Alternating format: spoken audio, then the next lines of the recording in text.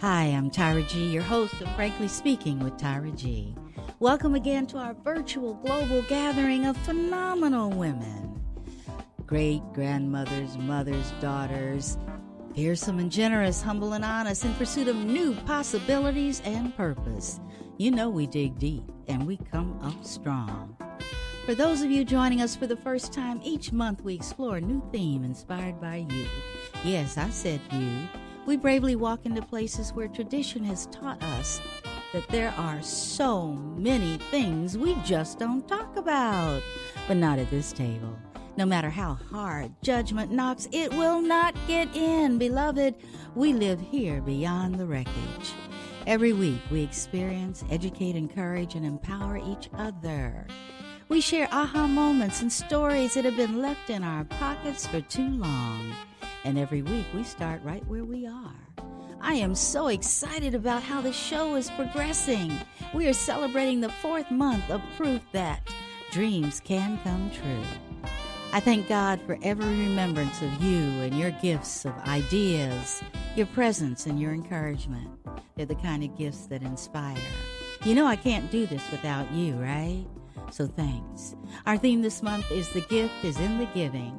We are shifting our paradigm from thinking of gifts we receive wrapped in beautiful, shiny paper with ribbons and bows, our sparkling gift bags, our gift cards, our cars and bikes, and everything we think is nice and might have asked for. This month, we're focusing on the gifts that live inside of each of us, the gifts we're born with, to be discovered and nurtured and given away. I like to turn some of my favorite read and share some of my favorite writers each month and what they have to say about our theme. Winston Churchill said, "We make a living by what we get. We make a life by what we give." Khalil Gibran, the prophet, writes, "You give but little when you give of your possessions. It is when you give of yourself that you truly give." Frances Burnett, in the book A Little Princess, I love this one, says, "If nature has made you for a giver, your hands are born open, and so is your heart. And though there may be many times when your hands are empty, your heart is always full. You can give things out of that.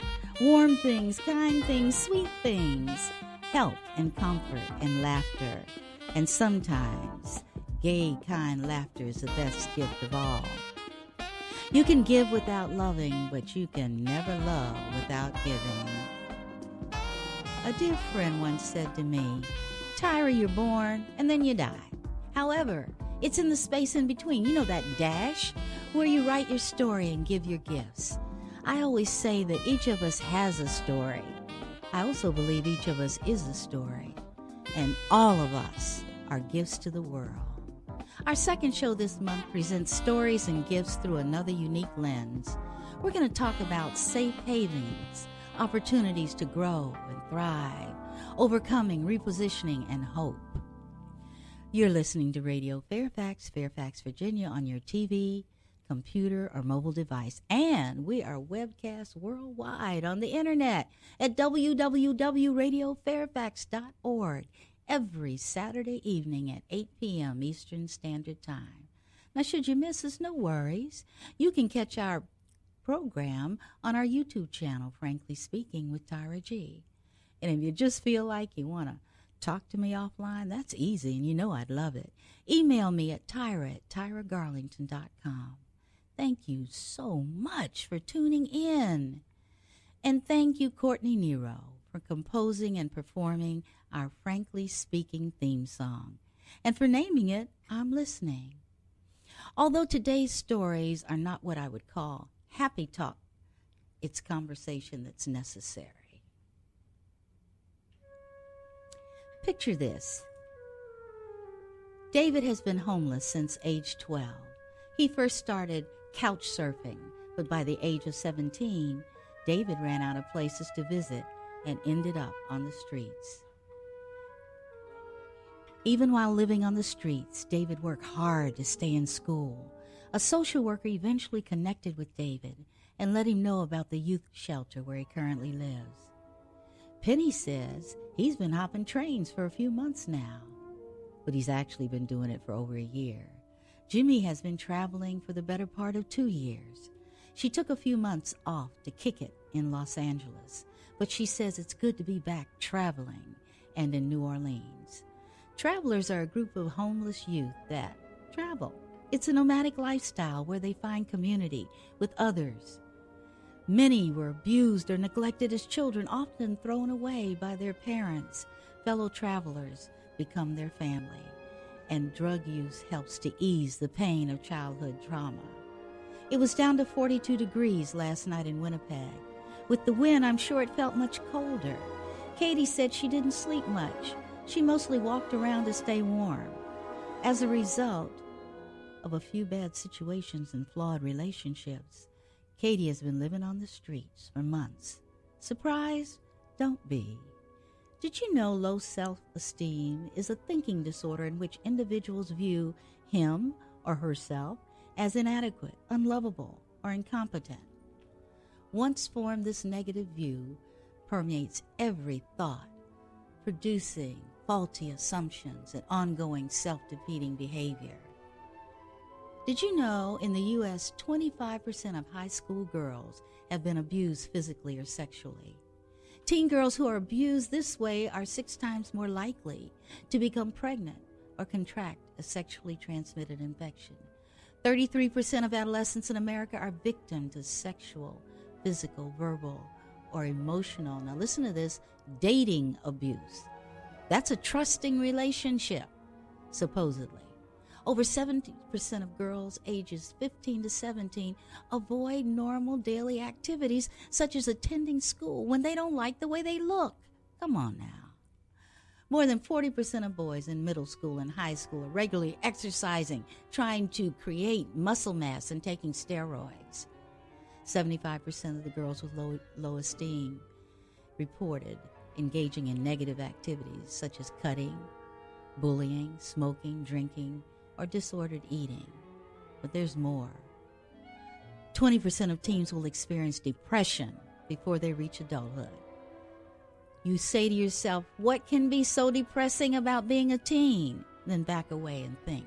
Think of our world today and the challenges. The top wish, now this got me, the top wish among all teen girls is for their parents to communicate better with them.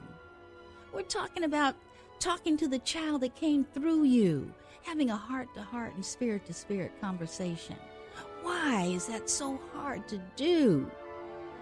7 in 10 girls believe they're not good enough or don't measure up in some way, including their looks, performance in school, and relationships with friends.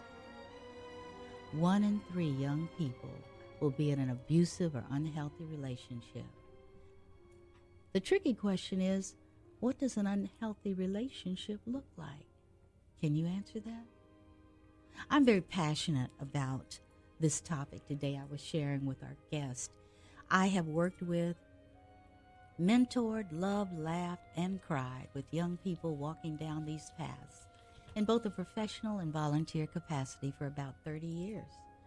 At one point, I was principal of an alternative school of 800 young adults who had been in the court system, ages 10 to 18, boys and girls who had to be bussed in daily and searched as they entered and left. They had been discarded. I had to help them creatively problem solve, get in touch with their worthiness, and understand that their circumstances were not who they were created to be. They'd been thrown away. People had stopped expecting productive and positive behaviors from them, and they accommodated. I always felt if only I could do enough, but enough was big. What if you could positively impact and improve the quality of life of a young person in the United States? What would you do? In studio today, I am blessed with a guest who represents an agency that gets it. An agency that gets the many shades of brokenness in these kids. An agency that's not quick to judge, but to reach out, provide for, offer solutions, support creative problem solving. Most importantly, she represents the reality that what happens to these kids is not who they are. After a short break, we're going to unwrap the gift of second stories a story about life, gratitude, and inner strength. I want you to stay close now. And we are back. At this point in time, I want you to meet my guest. I'm going to have her introduce herself. Welcome, Jade, to the program. Thank you, Tyra. I'm really glad to be here. It is a pleasure. I invited Jade as a result of hearing a presentation she made about an organization she represents, Second Story. And I said, Jade, how did you get to this place? I mean, you could have been anything, anyone. How did you walk through this door, and what did it feel like? Why don't you tell our audience a little bit about you, your history, and how you got to today? Sure. So I don't think that I ever thought that I would work for a nonprofit doing what I do now. But today I am in charge of doing outreach and making sure that we get the word out there in the community about some of the homeless youth and the runaway youth who are facing many struggles and crises. And I just really love what I do. But I think this passion has always been inside of me. And it has a lot to do with my own personal life experience. I am from South Korea. And I came to the States when I was 9 years old. And when I think about my life before coming to the States, I just remember that we didn't have much, our family. We didn't have a fancy house or a fancy car or anything like that. As a matter of fact, I think my father was just doing his best to provide for the rest of us. My mom was a stay-at-home mom. I have one younger sister. We lived in a very small one-bedroom, I guess it's the basement of someone's house we were renting. But I never felt like I lacked anything. I felt like my life was great. I felt like it was, filled with happiness. And, my parents did whatever they could to make sure that we didn't fall behind, gave us music lessons and spent as much time as they possibly could with us. And so I remember my childhood being just really, really great and fun. I heard you say something. I'm going to interrupt you. It's not necessarily the trappings that make for a happy childhood. Yes. I heard you say we were happy. We had each other. Yes. We had what we needed, and I think that's special. We have to remember that. Yeah, I never felt like we were missing anything. I felt like we had everything. So that was great. And then I remember my parents letting us know that we were going to move to the States. My father's entire family was already here. So that was really exciting. I didn't know what that meant. I didn't know what America was, or I had no idea or no concept of United States. And so I shared this with my friends in school, and I remember some kids being a little jealous. They were, spreading rumors and saying, oh my gosh, I heard that in America they have this and that, and instilling some fear inside of me, to be honest. And then there were some kids that were like, that's amazing. That's going to be so much fun for you.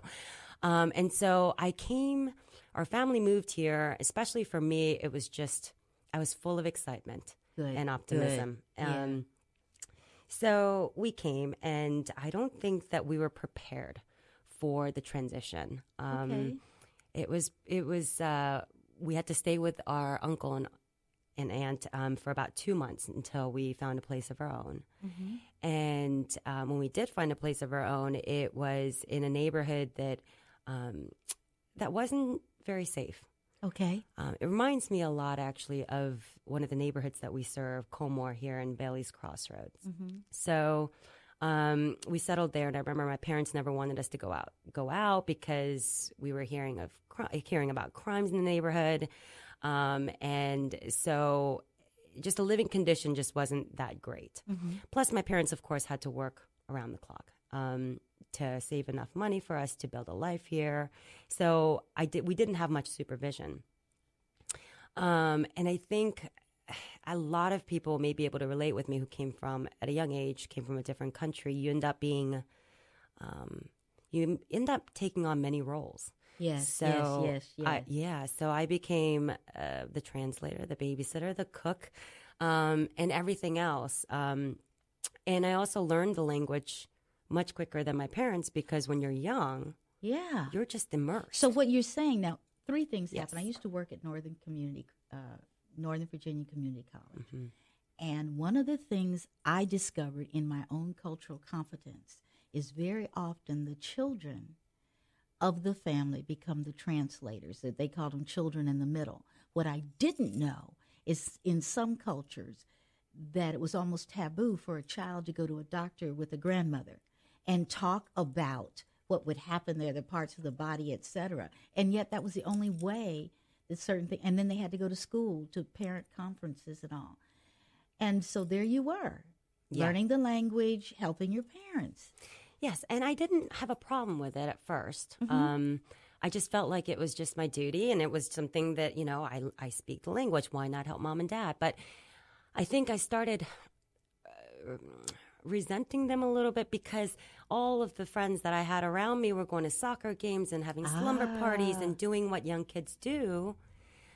And at the time, I couldn't make sense of it, and I didn't understand why I couldn't do any of those things. And I couldn't understand why my parents weren't home, or, why I had to take care of my younger sister, all of these things. I was immature. I mean, these things, I was thinking about all of these things. And I think, so that's how the transition started. And of course, for my parents, my goodness, when they came, they were in their early 30s. And and I realize this now because I'm an adult in my 30s. Mm-hmm. And I think about all the sacrifice that my parents had to make to transition to a new culture. Yes. They left everything behind. They left their friends. My mom left her entire family. They had a life there. Mm-hmm. And they came here for us. And so everyone, it made sense that everyone had to make a sacrifice. But at the age of 9... What do you know? What do you know? Yeah. You don't. So that happened. And then I think the less supervision you have as you go through your middle school years and high school years, you start enduring problems perhaps in your personal life that you can't share with your parents. So even with that, though, it's a little more complicated because, one, we have a language barrier. So my parents couldn't speak English. I did. Mm-hmm. They couldn't understand, although they wanted me to be one way at home and still practice my culture and respect them and behave the way I would back in Korea. Right. It was so different outside of the house. At school and everywhere else, people expected something different of me. They wanted me to have my own thoughts and my opinions and so you're coming from a very collective way of thinking and then into a situation where you're encouraged to, of course, start thinking for yourself and to become an individual. Both are great. They both have pros and cons. But it was just really hard to make sense of at the time. So without having my parents around, of course, I started gravitating toward friends. And also other friends, other kids in the school started gravitating toward me, and we all shared the same background, which was that we had not much supervision. I hear you. Yeah. And you start doing things and making mistakes and getting caught up in the wrong things, and that's what happened to me. I really did rebel in my teenage years. I don't think you're alone. Yeah, I don't think I am either. I don't think you're alone. And most of us didn't come from South Korea, okay? Yeah, I remember. Right. So I did. I rebelled. And my parents, my goodness, they didn't know what to do. They didn't know who to turn to for help. This is a completely new territory for them. They don't know what resources are available. They didn't. Counseling or seeking help is a taboo in my culture. Right, yes. So who do you talk to about this, right? You've got a daughter who won't stay home, and who keeps leaving home. Mm-hmm. Who do you talk to? You can't share this. Of course, church is a big pillar in the community, in the Korean community. Yes, and I so knew that. Yeah, so you have friends and relatives and people who all go and share things. But I can't even imagine how difficult it must have been for my parents to keep all of that hidden inside. That's what I was listening for. Yeah. That's the door into shame. And shame is the thief of joy. Yes. And as I'm listening to you, of course, you're telling me things I didn't know. Mm-hmm. And now I'm beginning to understand how you do what you do where you are. You can relate to... I can. Oh, wow. I can. Yeah, I didn't think I would share this either, but I did. I left home and I You know, what's interesting is, and I will get to this, I know, but Second Story used to be called Alternative House. Right. I remember. And I grew up in Springfield, and there was I remember there used to be like a residence or some kind of building or facility, and I saw the sign outside Alternative House. I never knew what it meant. Mm-hmm. Anyway, I mean, had I known, maybe I would have also been able to use some help. But I did leave home. My parents didn't know what to do. But they never gave up. That, I think, is what brought me back. Mm-hmm. My parents always came looking for me. And Say it again, Jade. My parents always came back looking for me. There you go. And because of that, when I was ready to make sense of some of the hardships that I personally also had to endure during those Mm-hmm. tough years, I just couldn't let that part go. I just knew I owed them everything. Yeah, yeah. And I think that's why we are as strong as we are today as a family. I mean, we are so, so close. But we have this history that bonds us in a way that's, I think, very special. Mm-hmm. So going back to, I guess, how I got introduced to Second Story, I eventually turned my life around. There was an aha moment for me. We like those. And I think it was in 10th grade. And Okay. I woke up one morning and I was like, what am I doing? This is not who I am. Uh-huh. I've got a family who cares deeply for me. Mm-hmm. So I need to get my act together. So I did. I just, I was barely going to graduate from I think it was 10th grade, not high school, 10th grade. And I had to study and get my act together for the finals. And I did. And from there, it was all over. 11th grade, 12th grade, college, graduated with honors. My parents would often look at me and go, "Who are you? Who are you?" They were just really shocked at what happened. They couldn't make sense of it either. So I wanted to give that back. Okay. I have this piece of me that I cannot keep inside and hoard to myself. I've got something that I can share with other young people who may need to hear it from someone that look intimidating because they're an adult or maybe an authority figure or whoever, that they all have a story too. Yes, they all are a story. Yeah, yeah. And so once they make that connection and go, oh, okay, so your life wasn't perfect either. Trust me. I mean, I never shared this because, there are some boundaries, obviously. But they can feel it. They can feel it. They can feel it. Yeah. And one of the things I discovered in my journey, the strongest gift I gave, or the strongest key that opened the doors, I just showed up. Mm-hmm. I wasn't saying anything. I just showed up. And I go, "Well, Miss Tyra, why do you keep coming?" I said, "Because you're here. Yeah. And I care about you." Yeah. And then, things happen. The relationship starts to build. Yes. Yeah, that's awesome. I didn't mean to interrupt. No, that's okay. So I'm not used to talking for this long, so I wasn't sure. So that happened. And then I volunteered very briefly for a Korean counseling center. Okay. I don't even remember how that happened. I just remember, I do.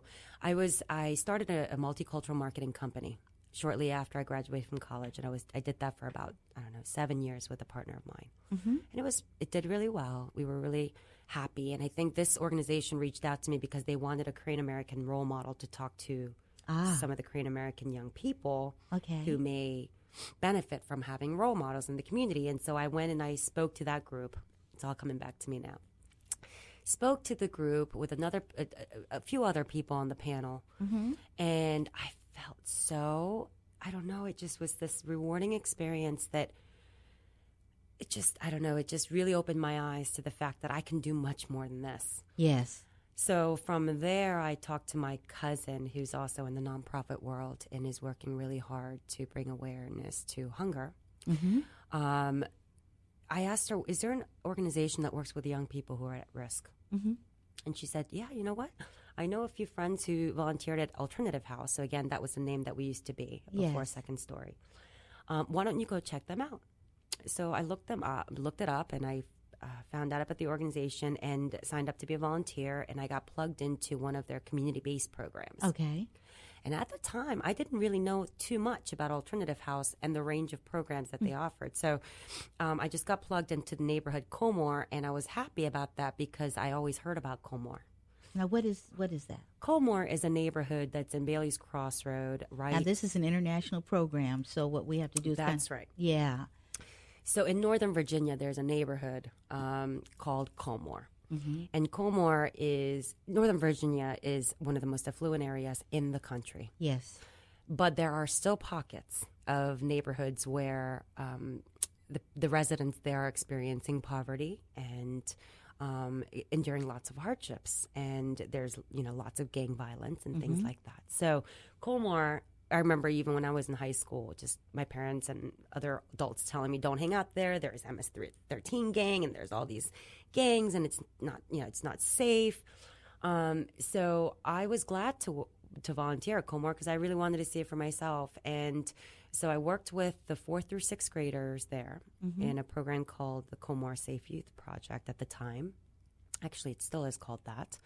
And my goodness, I don't know. It just, I walked in first day, saw a group of kids, these young kids, in this tiny room doing homework and just being kids. Yes, rowdy, of course. Of course. But adorable as can be and just so full of life. And you would never know that they were experiencing anything outside of the ordinary What were they experiencing that you found out?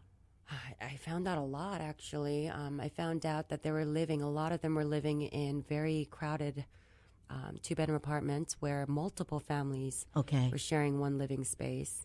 Sometimes the living spaces were divided by curtains.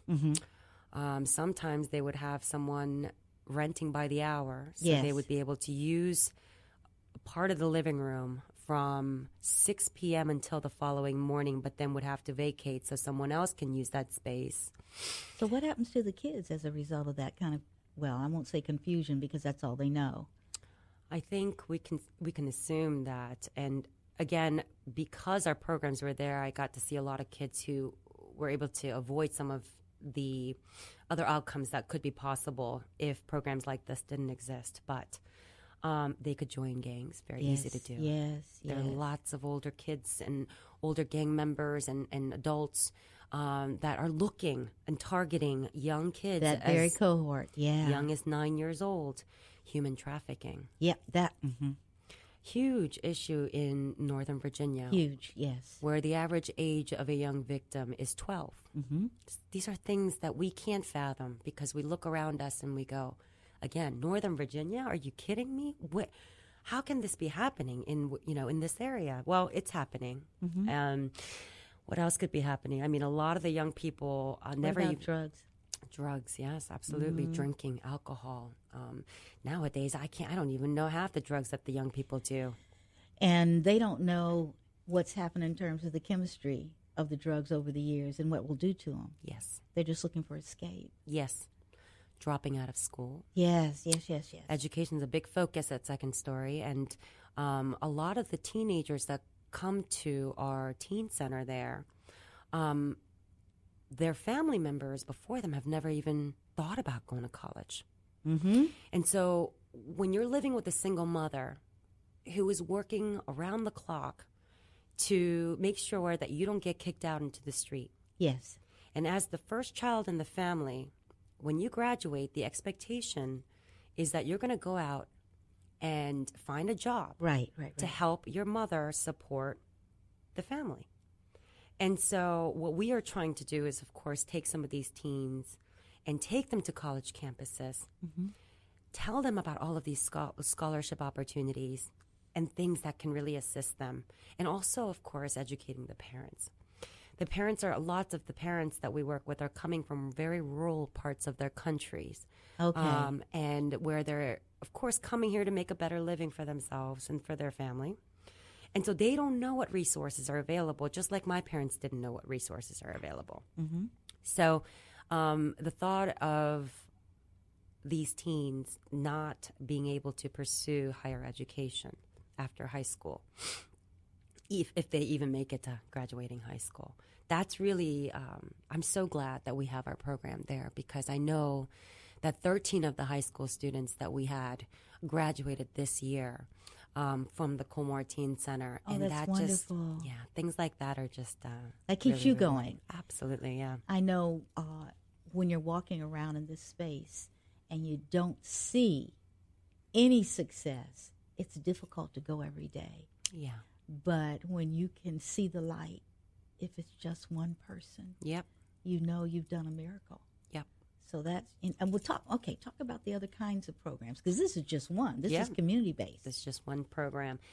And, I am no longer working in the programs, but we've got so many program staff that work in our residential programs, as well as our community-based programs, who are so passionate about this mission. Mm-hmm. And I've met some of the most incredible people who I don't know their life story. We don't go around asking for their personal story.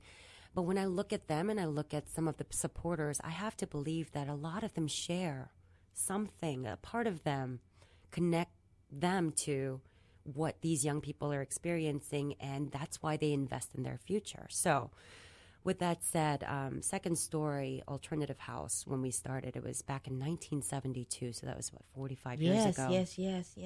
We had just the emergency shelter for young people, and at the time we were just called Juvenile Assistance League of McLean. And we had just a small shelter for minors. And from then we've evolved a lot to work with now. We have short-term programs, long-term programs. We work with not just minor runaways and homeless young people, but also with homeless young mothers who are pregnant or have young kids. Yes, critical. Who, like you said in your introduction, come from domestic violence background. Yeah. As a matter of fact, I think this was last year, as of last year, the 10 women that were in our programs were all victims of domestic violence. Oh, my.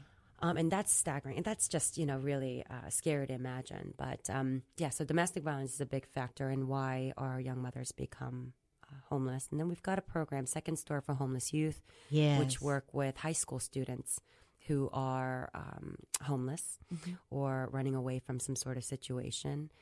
And those are our residential programs. But aside from the Second Story for Homeless Youth program, all of our residential programs work with young people no matter where they're from. Okay, good.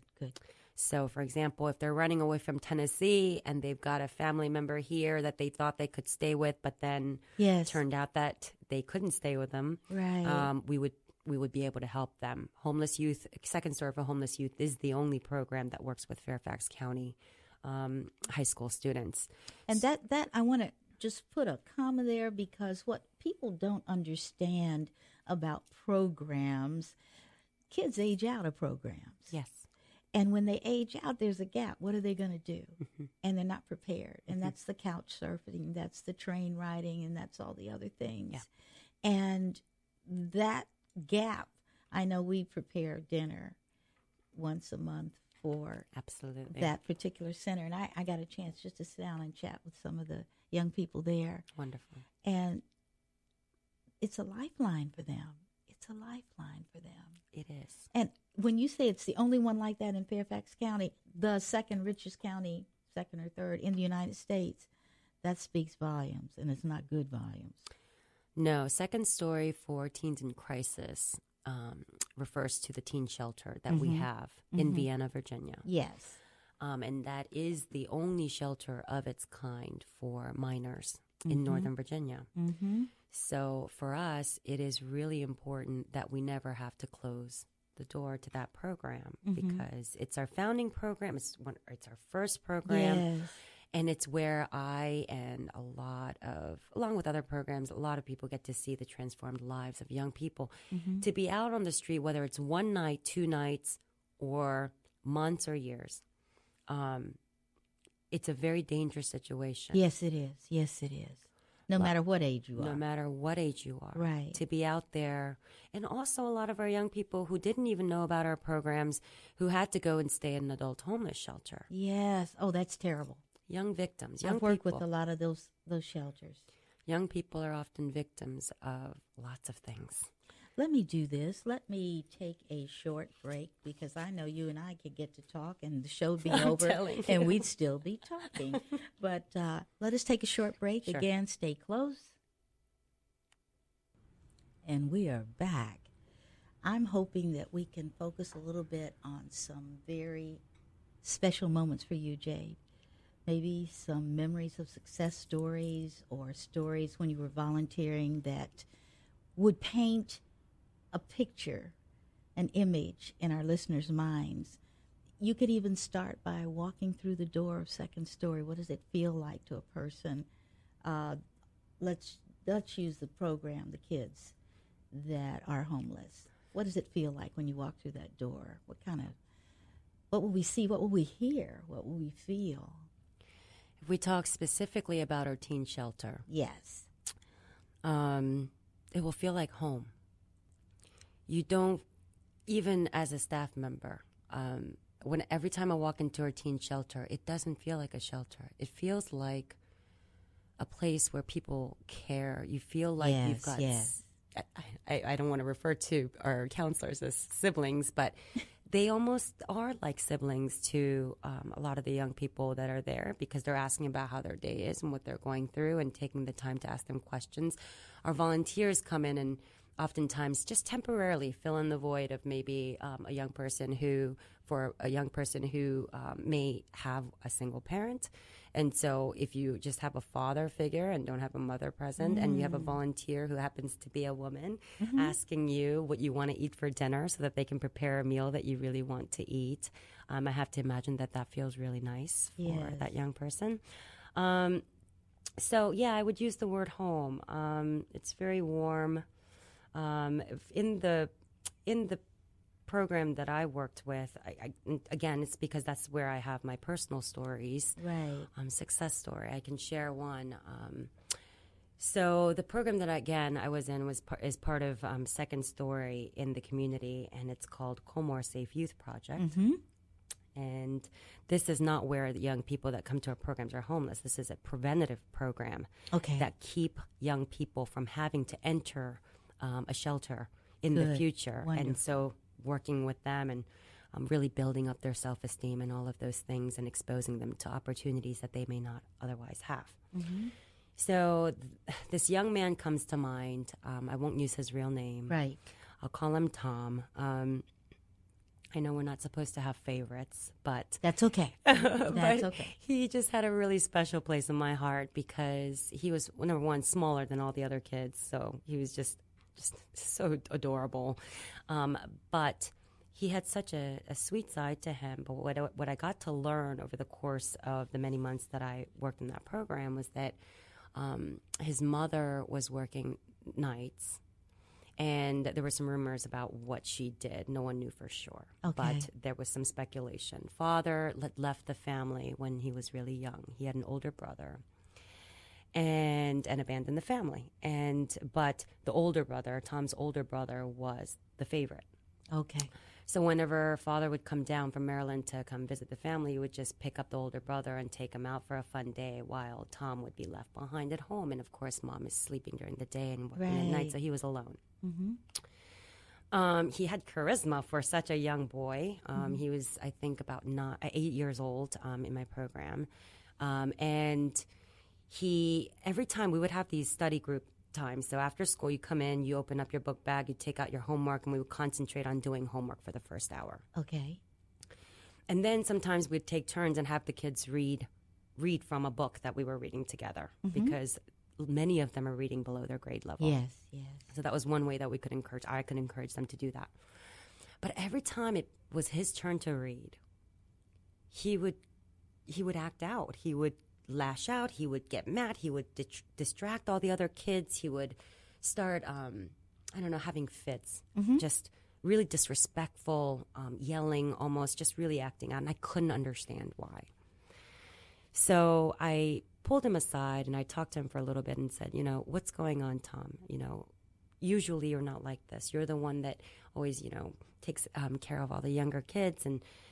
and such a positive influence. But when it comes to reading time, you just seem to come out of character, and you're just someone different. And I found out that he couldn't read well at all. I knew you were going there. Yes. And that broke my heart because he was such a bright kid, but reading was a challenge. And so his best friend in the program was actually a really good student. And so I came up with this buddy system where you buddy up with someone.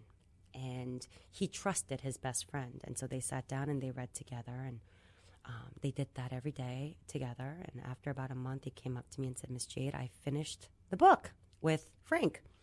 And I said, "That's wonderful."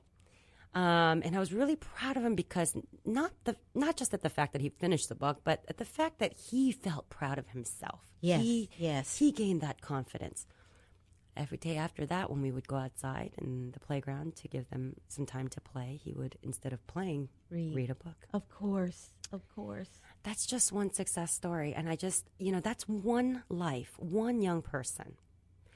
So if you think about all the young people that are in all of our programs, residential and community-based, and the impact that these counselors and volunteers and program staff and everyone else who's pouring into their lives are making in these young people.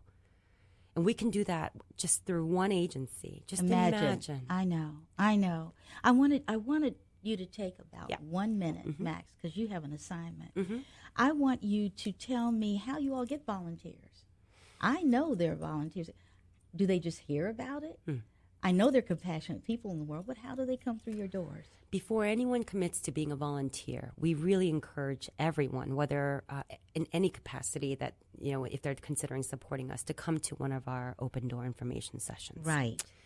That is an opportunity to come in and to see the shelter for yourself, hear directly about our big picture goals, learn about all of our programs, hear about the issues that some of our young people face, and really understand how they can fit into the organization. And that way, if they do decide to volunteer or give monetary support, they know how they're going to be impacting Second Story. That's wonderful. I give an assignment to each of my guests, and sometimes we run out of time, and I don't want to do that because I actually have a sneak peek at Jade's letter. But I ask each one of my guests to write a letter to her or his younger self. And I'm going to ask her to read this, and then we're going to come back and do some things. And I have a big question for her if we have time at the end. So, Jade, if you wouldn't mind. Sure. I'll go ahead and try to read this fast. You don't have to read it fast. I will take my time then. Okay. Dear Eugen, this is a hard letter to write because it reminds me of what you had to go through to get me to this point in my life. But because of your experiences, I am now uniquely fit to help young people who may be faced with some of the same challenges that we both can understand, and for that I am grateful. I believe that most people start life with hope and optimism. You were no different. You grew up in a loving home, and everyone had high hopes for your musical future. To your parents, you were a star and their source of pride. There was joy and security in your life, and you were all very happy. When your parents decided to move to the States, you thought that would be the beginning of a new adventure. You looked forward to making new friends, trying new foods, and learning new things. You thought life would resume as normal, just in a new place with much more fun. But things didn't turn out as you imagined, and your family experienced many painful hardships and challenges that tested all limits. So many things happened in your middle and high school years, and you felt you had to bear the burdens of your trauma and confusing teenage years alone. Your parents tried to help, but the cultural divide plunged you further into frustration, and anger eventually replaced all the joy you once had. Those were tough years for you and everyone who remained committed to staying by your side. However, patience and unwavering love eventually won you back. What a beautiful story God gave us. It keeps me grounded every day and serves as a reminder to never judge a person by their situation or circumstance, and to never forget that everyone has a story. Because of your story, today, I am able to see through the exterior layer of broken young people and focus on the hopes and dreams that they all possess. Isn't it amazing how, in hindsight, we can make sense of even the most painful parts of our lives? There are so many young people right here in our community who face their fears alone and have nowhere to turn. For some, their worldview is shattered by a violation in trust by someone they knew, while others keep years of sexual, physical, and verbal abuse to themselves until they can't take it anymore. I've seen 8 and 9-year-old girls and boys try to cover up the cut marks on their arms with long sleeve shirts and hair ties. And when asked why, reply with 3 simple words, "I don't know." My heart breaks for these young people because I know that they all harbor deep-rooted pain that will fester into something even more devastating if we as a community don't intervene. I am able to make sense of all of this now because you're a part of me, and I know that what you went through prepared me for situations such as these. Because you held on to hope and gained so much more than you had envisioned for your life, I know there is hope for the thousands of young people who come to Second Story for help each year. When we're young, we think we have everything figured out. We pretend to be strong so that we don't get hurt. We want the freedom to make our own decisions and don't think about the consequences that may follow. But I, as your latter self, have learned that some consequences can be prevented if caring people take the time to ask the right questions and listen. Persistence, dedication, and love together is the key to helping a young person break the cycle of silence and moving them forward. I've seen it happen many times at Second Story, just the way it happened for you. So I want to thank you. I want to thank you for the wisdom you've given me and the perspective I've gained as an adult. I still have a long way to go in my journey toward healing and self-discovery. However, I know that for now, I am right where I'm supposed to be, helping young people write their own second stories in a place where they feel safe and heard. Thank you. You know, Jay, there's certain people that I connect with when they come in here, and I just want more of them. And you are one of those, and I want you to come back. This segment of our population touches my soul so frequently. I like to end the story with what I call my spiritual doggy bag for some positive thoughts that people can take with them. And I'm going to share some of that right now. As we journey through our personal and professional lives, there will inevitably be periods of incredible frustration and despair. During those tough times, it will sometimes appear to us that we've lost everything and that nothing and nobody could possibly motivate us to move forward in the direction of our dreams. We are all holding with us a backpack of support that comes in many forms. It can be a simple email or text message from someone we respect, an inspiring blog post, insightful books, helpful neighbors, supportive communities, and so much more. But what I want to say today is directed to our youth and for those of you who love them. Our youth are our legacy. We may not have the answers we need immediately to the challenges, and they may not have the answers they need for the challenges they were born with. But here's what I want you to believe. You have everything you need inside of you to be the person that you were created to be. Do not listen to the readily available lies, and we've talked about where so many of those lies can come from. I want to tell you some things that the mirror won't tell you. And I want you to listen carefully. First of all, you opened 2 gifts this morning. They were your eyes. Every day you wake up, it is God saying to you, it's not over. You are more than who you have become. Now see and know this. Although each of us came here with a unique set of fingerprints, although each of you is a designer's original, created to do what no one else can do like you, there's some common attributes and qualities that you share. And when the going gets tough, when you're feeling utterly down and discouraged, you need to remember, you are a miracle. You are important. You are stronger than you feel, stronger than depression, stronger than suicide. You're smarter than you think. You have multiple intelligences. You're more beautiful than you believe. Think about this. The ugly duckling was always a swan. You are more loved than you can ever believe, and your story has not been read, and your song has not been heard. I want you to know I am here, and I hear you. I'm here to listen, inspire, and coach you into your courage. I'm here to help you to open the inaccessible areas of your heart. You are worthy. You're not alone. You're not your circumstances. Nothing that has happened to you in this life will be wasted. Refuse to be refused. Your voice will save you. I hear you, and I am here. Till next time,